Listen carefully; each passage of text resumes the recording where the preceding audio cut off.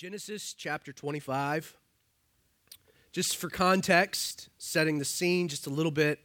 It has been a couple years since Abraham's beloved wife, Sarah, has passed away. Additionally, his only son, Isaac, has married. He's married Rebekah. They're in the process of starting their own family. Abraham is an old man, but he's still a vibrant man. He's still very much alive. And it's with that context that we're told in verse 1 of Genesis 25 that Abraham again took a wife. And her name was Keturah. And she bore him, and I'm not going to read the names, there's 6 sons. One of those sons, Jokshan, begot Sheba and Dedan, so that just records 2 grandsons. And the sons of Dedan, now recording 3 great grandsons. You can read their names and figure out how to pronounce them on your own. The sons of Midian, so this is one of his sons, so we're going to get 5 more grandsons. You can read through that. All these were the children of Keturah. And Abraham gave all that he had to Isaac, but Abraham gave gifts to the sons of the concubines which Abraham had. And while he was still living, he sent them eastward, away from Isaac his son, to the country of the east. Abraham is 135 when he remarries Keturah. And over the next 35 years, his family multiplies, filling his home.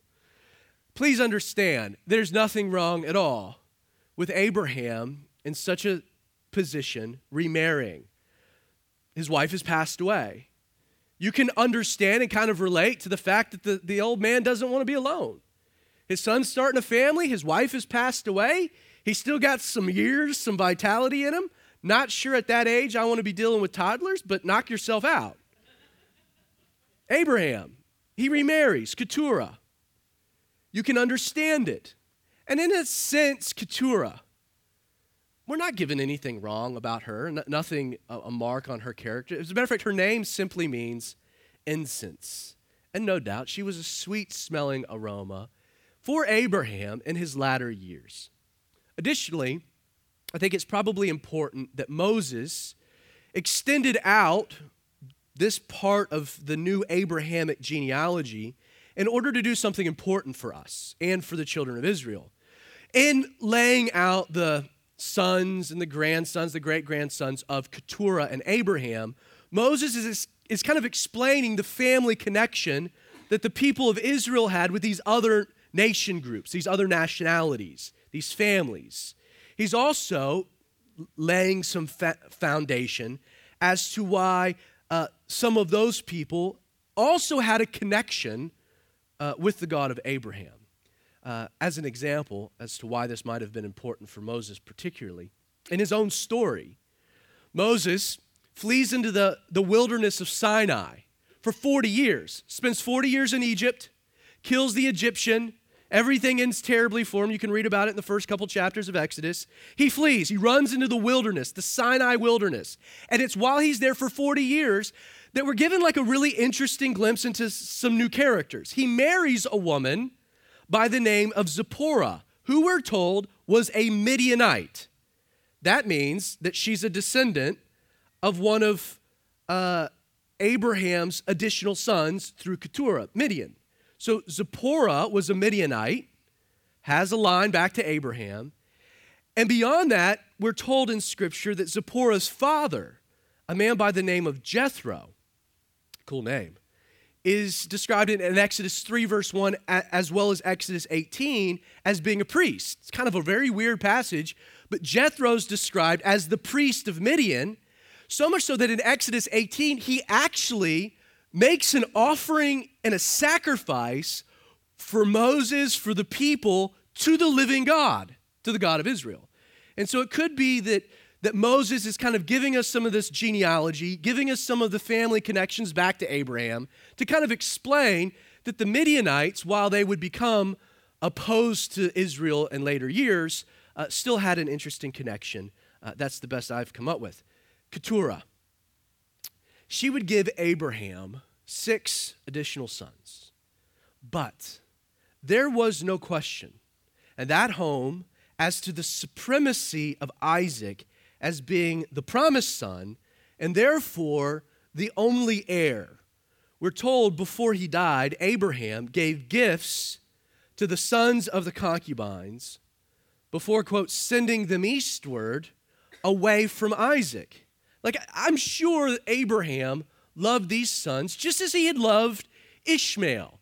But because Isaac was the promised son, the ultimate heir, even before he dies, he sends these other kids away. He gives them gifts, he makes sure they're taken care of, but he sends them to the east so that there would be no rival for Isaac. Now, this phrase, sons of the concubines, is misleading because what it does is it implies that in addition to Keturah, there may have been other women that Abraham was knocking boots with that led to other children, which would kind of be a real weird thing because that doesn't seem to be exactly sanctioned by God. And so this word concubines, it leaves us with a really weird vibe about what might be happening here, and I don't think that's necessary. First, this word concubines, it's translated into the plural, right? Concubines, plural. That's not how it is in the Hebrew. It's singular. It's one concubine. Now, while that might be an insulting way of speaking to Keturah, because Keturah is actually Abraham's wife, she's not a concubine. Moses, once again, illustrating, nailing home, hammering home the supremacy of Isaac, probably just uses this word concubine to differentiate Keturah's role in the big picture to Sarah. Anyway, verse 7. This is the sum of the years of Abraham's life which he lived. 175 years. Then Abraham breathed his last and died in a good old age, an old man and full of years, and was gathered to his people. And his sons, Isaac and Ishmael, buried him in the cave of Machpelah, which is before Mamre, in the field of Ephron, the son of Zor the Hittite, the field which Abraham purchased from the sons of Heth. And that was in a previous chapter. You can go back and read it. There, Abraham, in this field, this cave, was buried with Sarah, his wife. And it came to pass, after the death of Abraham, that God blessed his son Isaac, and Isaac dwelt at Beer-lahai-roi. Abraham, this man, this great man, this flawed man, a man, no doubt, Scripture calls the father of our faith. The only man in the Bible that we're told was the friend of God, a unique man, Abraham. A man who, in spite of the fact that he failed more than he succeeded, was still considered to be righteous. And why was he righteous? Was it for his good works or his good deeds? Was it for his faithfulness? Hardly. Abraham was a man called righteous for one reason, because he believed that God would send a Savior. And it was that belief, Scripture tells us, that was accounted to him for righteousness. Abraham, a man who received the blessings of God, a man blessed in so many ways, not because he did anything to deserve it, quite the contrary. A man who was blessed for one reason: God's grace in his life always remains sufficient. This man, Abraham, after 175 years, 100 of which were spent walking with God, this man, Abraham, finally, we're told, breathed his last and died. We're told in a good old age, an old man full of years, being gathered to his people. I love the way that Abraham's life gets surmised in this verse. The original language is so rich, so deep. First, the idea we have here behind Abraham breathing his last presents for us not just a matter of fact he died. It presents the way he died. He breathed his last, in the original presents a peaceful passing, that he passed with tranquility, Like Abraham didn't wrestle in death. He didn't have things to fear in death. And here's why. We're told that he lived a life full of years. Now, if you notice in your Bible, and look at the text, we're told, or we read, these two words of years. Do you see that they're italicized in the text? They're italicized for a reason. And on a side note, this is true throughout Scripture. Anytime you run across an italicized word, the reason it's in italics is because it's not there. Like it's added in to provide context, to provide better clarity of understanding of what's being communicated. Of years isn't in the text, meaning that a proper reading is that Abraham died an old man and full. And that's important because the Hebrew word full, it doesn't mean he had a lot of years, but he died full, or literally, he died satisfied.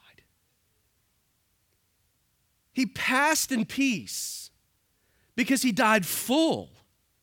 You see, Abraham, his life, when it came to the inevitable place that all life will ultimately find itself, when Abraham's life came, when that day approached where he's now on the doorsteps of death, Abraham was able to die in peace because he had lived with no regrets. Now, that's not to say that there weren't seasons in Abraham's life he wouldn't have liked a pass or a do-over. But the point is that as it pertained to his continuous faith in God's Savior, that Abraham died knowing he had run his race. And he was at complete peace knowing that he had finished well. He had held to the faith all the way to the end. It's very similar to the Apostle Paul and kind of the way that he surmised his own life in writing to his protege, a man by the name of Timothy. In 2 Timothy 4, verses 6 and 8, this is what Paul says. It's very similar. He says, "For I am already being poured out as a drink offering." It's his way of saying, the time is coming. He says, the time of my departure is at hand. He says, I have fought the good fight. I have finished the race. I have kept the faith. Finally, there is laid up for me the crown of righteousness, which the Lord, the righteous judge, will give to me on that day, and not to me only, but also to all who have loved his appearing. Friend, please realize, there is only one decision in this life, one decision that you will make in this existence that will last for eternity. Only one. One decision that you'll make that when death approaches will yield peace as opposed to torment. And that one choice, the one decision, the one thing that matters is what you do with Jesus. Will you reject your life for his or reject his life for yours? That's the decision. It determines peace upon death. It determines what comes next. One decision. Beyond this, we're told after dying. Look at the text again. This is interesting. Abraham, so he dies, but we're told what? He was gathered to his people. The implication of this phrase is that Abraham's death was not the end of his story. It wasn't the end of his existence, but rather his death was the very moment that Abraham entered into an eternal existence. You see, Abraham was not dead. It's impossible to be gathered to your people if you're dead. The implication is that yes, he died, but he wasn't dead. Instead, he went somewhere. He was gathered someplace with his people as those who had died before him, who had also placed their faith in God's coming Savior. Abraham joined what the Bible calls a great cloud of witnesses in Hebrews chapter 12. Abraham joined a heavenly host of men and women before him who had also died awaiting that day when God would offer for their sins a Savior on Moriah. Abraham, he might have drew his last breath, But it was in that very moment that he immediately found himself in the company of his people. And who were his people? In that moment, Abraham finds himself in the company of Adam and Eve and Abel. Men like Enoch and Methuselah, Noah, Shem. No doubt in that moment, who else did he find himself back reconciled with? No doubt Sarah, a woman who also died and was gathered to her people. You see, like Abraham, if you've placed your faith in Jesus, the only one, by the way, to have conquered death, there is no reason for you to ever fear dying. And here's why. Death is really nothing more than a passage into a much better and glorious existence. Friend, when I die, don't weep for me. I'm in a much better place. You can weep for those who will miss me, like the 2 or 3 people. You can be bummed out. Hopefully I died in a good way. It wasn't like some stupid accident because I was a moron.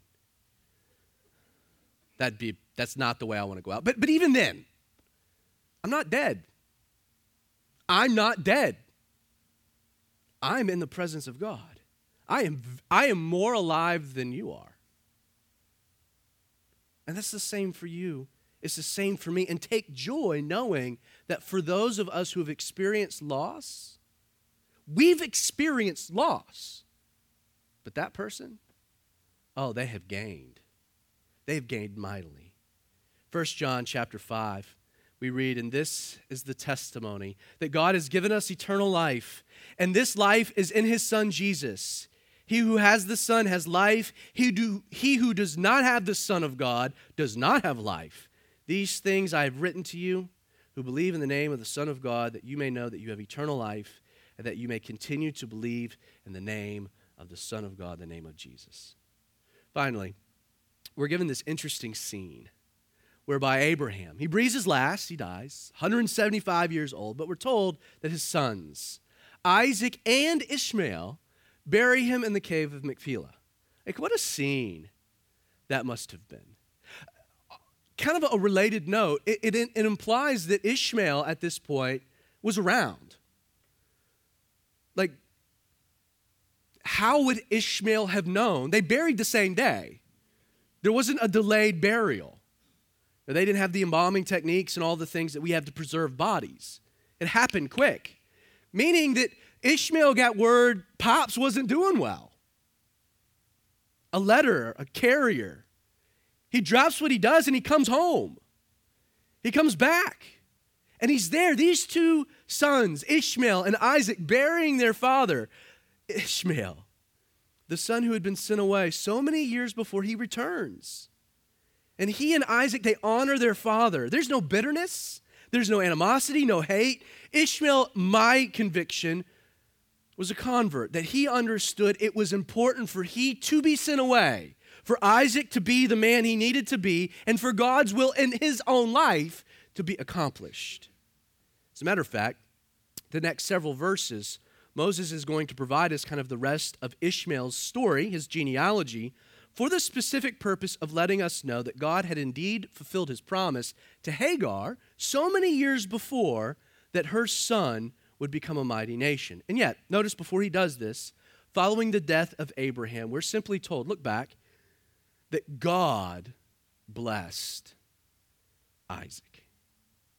Like his father had received the blessings of God. And in like manner, here we find Isaac being blessed, receiving the blessings of God. Why? Had he done anything? Any great victories? Any great accomplishments? No. Isaac receives the blessings of God for one reason. God chose to bless him. Yet another incredible example, another manifestation of God's unmerited favor, or what we would call his grace. Verse 12, this is the genealogy of Ishmael. Abraham's son, who Hagar the Egyptian, Sarah's maidservant, bore to Abraham. These were the names of the sons of Ishmael by their names, according to their generations. We'll skip all that. These were the sons of Ishmael. These were their names by their towns and their settlements, 12 princes, according to their nations. These were the years of the life of Ishmael, full one, 137 years. He breathed his last, I love this, and was gathered to his people. Who were his people? His father Abraham and those who had come before. They dwelt, and were given this location, which is east of Egypt as you go towards Assyria. He died in the presence of all of his brethren. Back to what's important, verse 19. Now this is the genealogy of Isaac, Abraham's son. Abraham begot Isaac. Isaac was 40 years old when he took Rebekah as wife, the daughter of Bethuel, the Syrian, and Paddan Aram, the sister of Laban, the Syrian.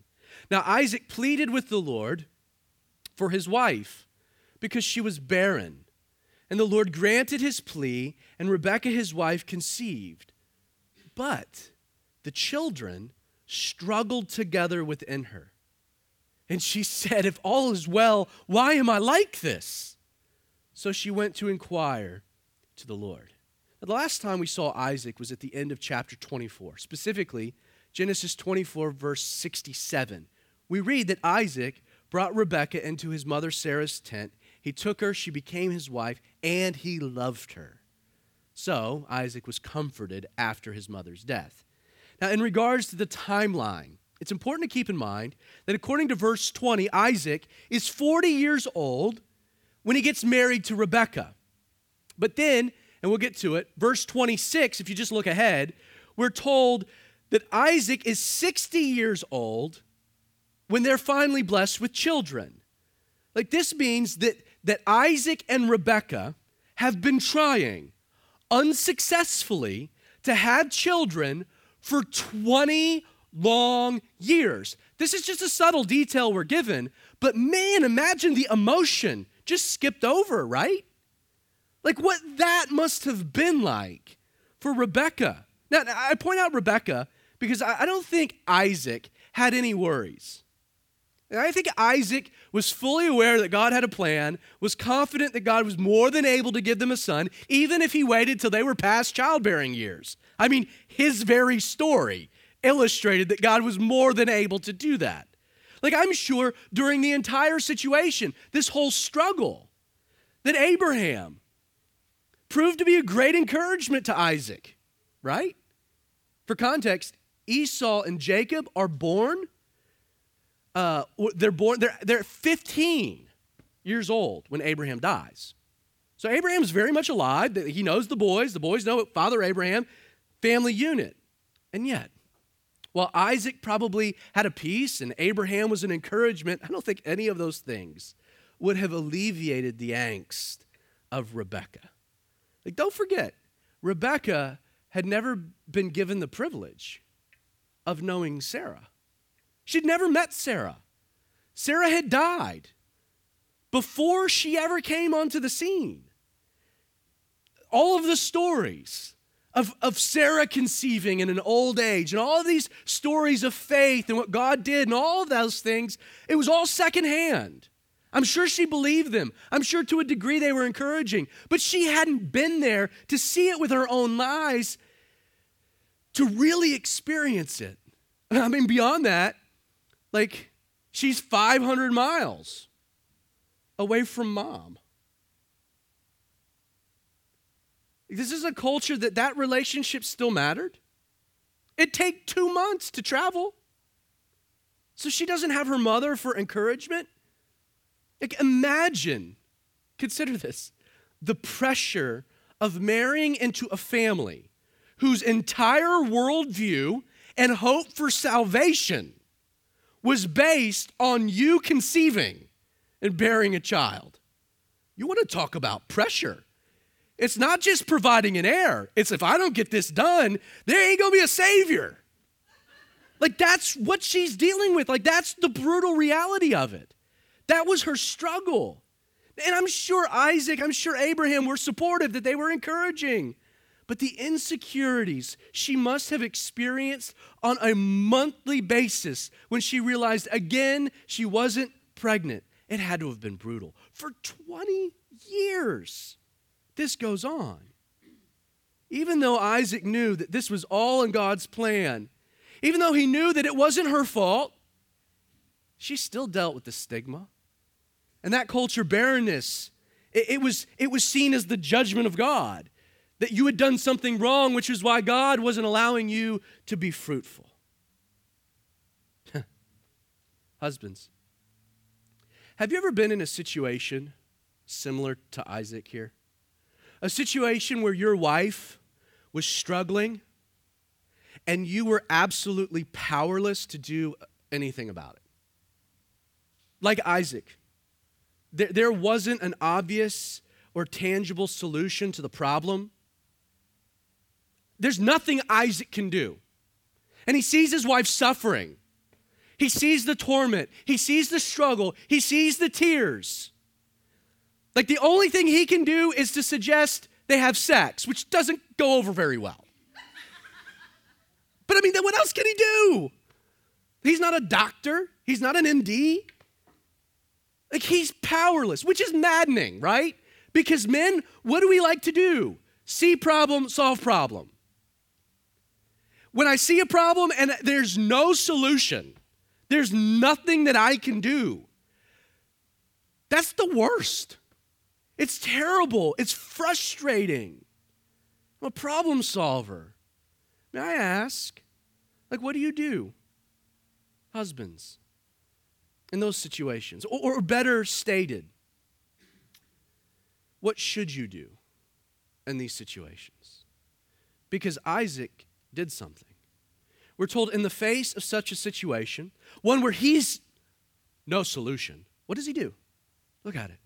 Isaac pleaded with the Lord for his wife. He couldn't do anything but one.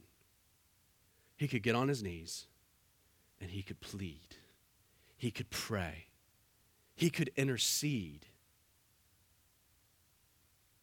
How long had he been doing this? A year? A decade?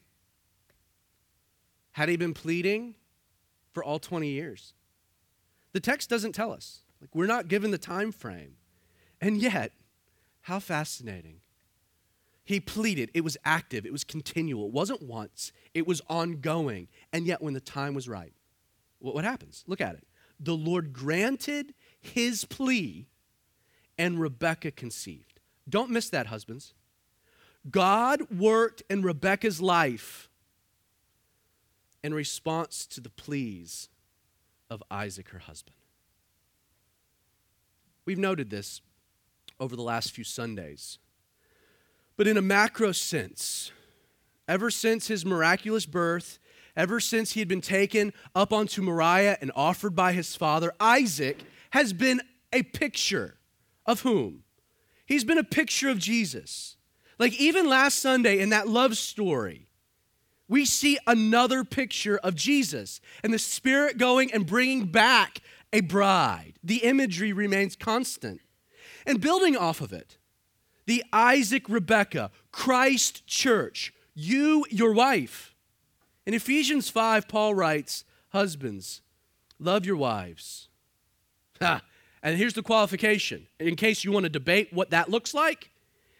He says, just as Christ also loved the church and gave himself for her, that he might sanctify and cleanse her with the washing of water by the word, that he might present her to himself a glorious church, not having spot or wrinkle or any such thing, but that she should be holy and without blemish. So husbands ought to love their own wives as their own bodies. He who loves his wife loves himself, for no one ever hated his own flesh, but nourishes and cherishes it just as the Lord does the church. Isaac pleading for Rebekah. It's an example for us as husbands, but it's a picture of Jesus and us. Isaac loved Rebekah. Isaac cherished her. And when there was nothing he could do to alleviate her struggle, he demonstrated his love the only way he could, but still a powerful way, by getting on his knees to plead on her behalf. Now, before we move on, I want to take a minute and just consider the implications of Rebekah being a picture of the church, and more specifically, a picture of you and I as Christ followers. While she entered into this incredible relationship, right, with Isaac. And how? How had she? She had responded to the appeals of Eleazar, the helper of the Father, this picture of the Spirit. She's in a relationship with her husband. She's responded to the moving of the Spirit. But what now is her great struggle? Her struggle is barrenness. Like more than anything in this world, what did Rebekah want? She wanted to be fruitful. Like she wanted to yield through her body a new life that would please whom? Her husband. And yet the problem is that she finds herself powerless to accomplish this. She's unable. Like what did Rebekah need to yield a life that would please Isaac? She needed two things. She needed not only the intercession of her husband, but for God to ultimately yield such a life supernaturally through her. There's a picture here. For every Christian, there is a day, a moment in time, when, like Rebekah, the Spirit of God calls you to enter into a relationship with Jesus. A day when He makes His appeal. And you have to make a decision to leave behind the life you knew for the life He wants to give you. And once you say yes, and thereby enter into this incredible relationship with Jesus, like Rebekah, what happens? Well, first, it's only natural that you now want to yield a life that your Savior, your husband, Jesus, is going to find pleasing. When you come to Christ, you responded to the Spirit. You no longer want to sin. You no longer want to do the wrong things. Instead, you really do want, maybe for the first time ever, godliness to manifest in your life. Fruit of the Spirit to spring forth for all to see. You want your life to matter. You want your life to please whom? Jesus. And yet, if we're being honest this morning, the truth is that godly living doesn't automatically happen. Sure, you've submitted to the leading of the Spirit. Yes, you've entered into a relationship with Jesus. No doubt your desires have changed. You want your life to please Christ. And yet, if you're honest, your behaviors don't immediately follow suit, do they? It's not like you come to Christ and you walk out like this super dude that does everything right all the time. You're like, this is easy now. No. As a matter of fact, it's like, boom, day one, moment one. You're hit with this reality, right? But wait a second, I've responded to the Spirit. I rejected the world. I've come to Christ. Like, why am I, what's happening? I want to do these things, but I don't do these things. The Apostle Paul, in describing this very struggle, this is how he presents it in Romans 7. See if you sympathize with it. He says, for what I am doing. This is Paul, okay? For what I'm doing, I don't understand. For what I will to do, that I do not practice. And what I hate, that's what I do. For the good that I will to do, I don't do it. But the evil that I will not to do, that I practice. And then he just says, oh, wretched man that I am, who will deliver me from this body of death? Rebekah comes into a relationship with Isaac. All she wants is from her life to come life that her husband would find pleasing. And yet, what's her problem? Her problem, like you and like me, is that even in that dynamic, like Rebekah, you're barren. You see, try as you might to live up to your calling as the bride of Christ. it won't take long for that brutal reality to sink in. That if left to your own efforts, your own devices, you are powerless to yield a godly life naturally. Like a woman unable to conceive, there is something fundamentally broken in your flesh. Something about you that simply doesn't possess the capacity to conceive, to yield life. But all hope is not lost. Though she was undoubtedly barren, like Rebekah, she still could conceive. How? How was it possible? Two things had to occur. Her husband needed to intercede on her behalf, and God would have to enable a supernatural conception within her flesh. Like the only way Rebekah was able to yield a life that would please Isaac was for Isaac to intercede on her behalf and for God to then work within her in response to Isaac's appeal. Please understand, this dynamic is Christianity. This is your life in Christ. Godliness, Christ-honoring behavior, spiritual fruit, in and through your life is only possible as a supernatural work of God yielded through the continuous intercession of your husband, Jesus, on your behalf. It's a good thing that in both Romans 8 and Hebrews 7, you know how Jesus is described? As our high priest in heaven doing what? Making continuous intercession on our behalf. Why? For what? God, yield through them godliness. Make them more like me. Take that heart of stone and soften it. Do a work they can't through their flesh because they're barren. Jesus, like Isaac, is pleading for us, his bride, that we would conceive and bear a life that would please him. This is why legalism is such an abomination. Legalistic rules for moral development within your life are pointless. And here's why. Apart from a supernatural work of God, yielded through the constant intercessions of Jesus, you will never yield anything that will please him. If it comes from anything else, it's not pleasing. It must come from Jesus' intercession as a work of God. Rebekah, like Rebekah, what grace that while we may have been barren, this entire work of life spawning in and through us, something that's accomplished in us, it happens independent of us. I take great encouragement in that. But the imagery doesn't end there. Consider that while Rebekah conceives, so she conceives, what happens? Look at it. The children struggled together within her. So she says, if all is well, why am I like this? So she goes and she inquires to the Lord. Like this pregnancy thing was an entirely new experience for Rebekah. And while she had known, she conceived as a supernatural work of God. This struggle now within her led to an interesting question. She says, if all is now well, why am I like this? Something isn't functioning because there's a struggle happening. Look at what the Lord says in verse 23. He said to her, 2 nations are in your womb.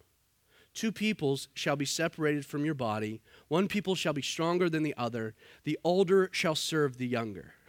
For starters, this word struggled indicated these boys, these twins, within Rebekah's womb were actively opposing each other. Like it wasn't like they were playing. These dudes are at war inside of poor Rebekah. Like in a sense, the word struggle, it means that each of these 2 boys are vying for supremacy. They are playing king of the hill all the time, trying to knock the other one down so the other one can reign. That's what's happening here.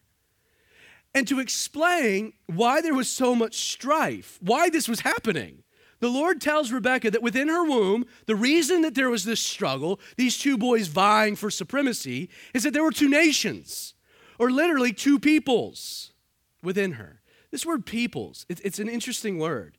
It indicates that the two boys were completely different people in manner, or literally, each of these two boys, the reason that there was so much struggle is that they both possessed an opposing nature. Of these two natures, the Lord continues by saying, look at it, the younger would be stronger than the other, meaning the older would serve the younger. Well, there is no doubt that there is a literal fulfillment of this prophecy as it would practically play itself out in the lives of Esau and Jacob, and we'll get to that in the weeks that come. There is a larger point made here that possesses a particular application for you and I. Don't forget, quick recap, the typological nature of Rebekah representing you, the believer, okay? So that's what we've been building on. She's been called by the Spirit. She chooses a new life with Isaac. Her dead womb comes to life. How? Because she did anything? Nope. Supernatural work of God. And from all of those things, what results? She now experiences an internal struggle because there are two opposing forces inside of her. Sound like the New Testament? Sound like what Paul writes extensively about concerning the flesh and the spirit? Sound like you and I? Like, understand, within every believer, the Bible describes an internal struggle, an actual war raging inside of you between your sinful, carnal flesh and the Spirit of God. And what are these two things doing? What are they struggling about? What are they vying for? Complete supremacy. They're not trying to leave room for the other. They're trying to command and conquer. Paul wrote in Galatians 5, verse 17, for the flesh lusts against the spirit, and the spirit against the flesh. These are contrary to one another, so that you do not do the things that you wish.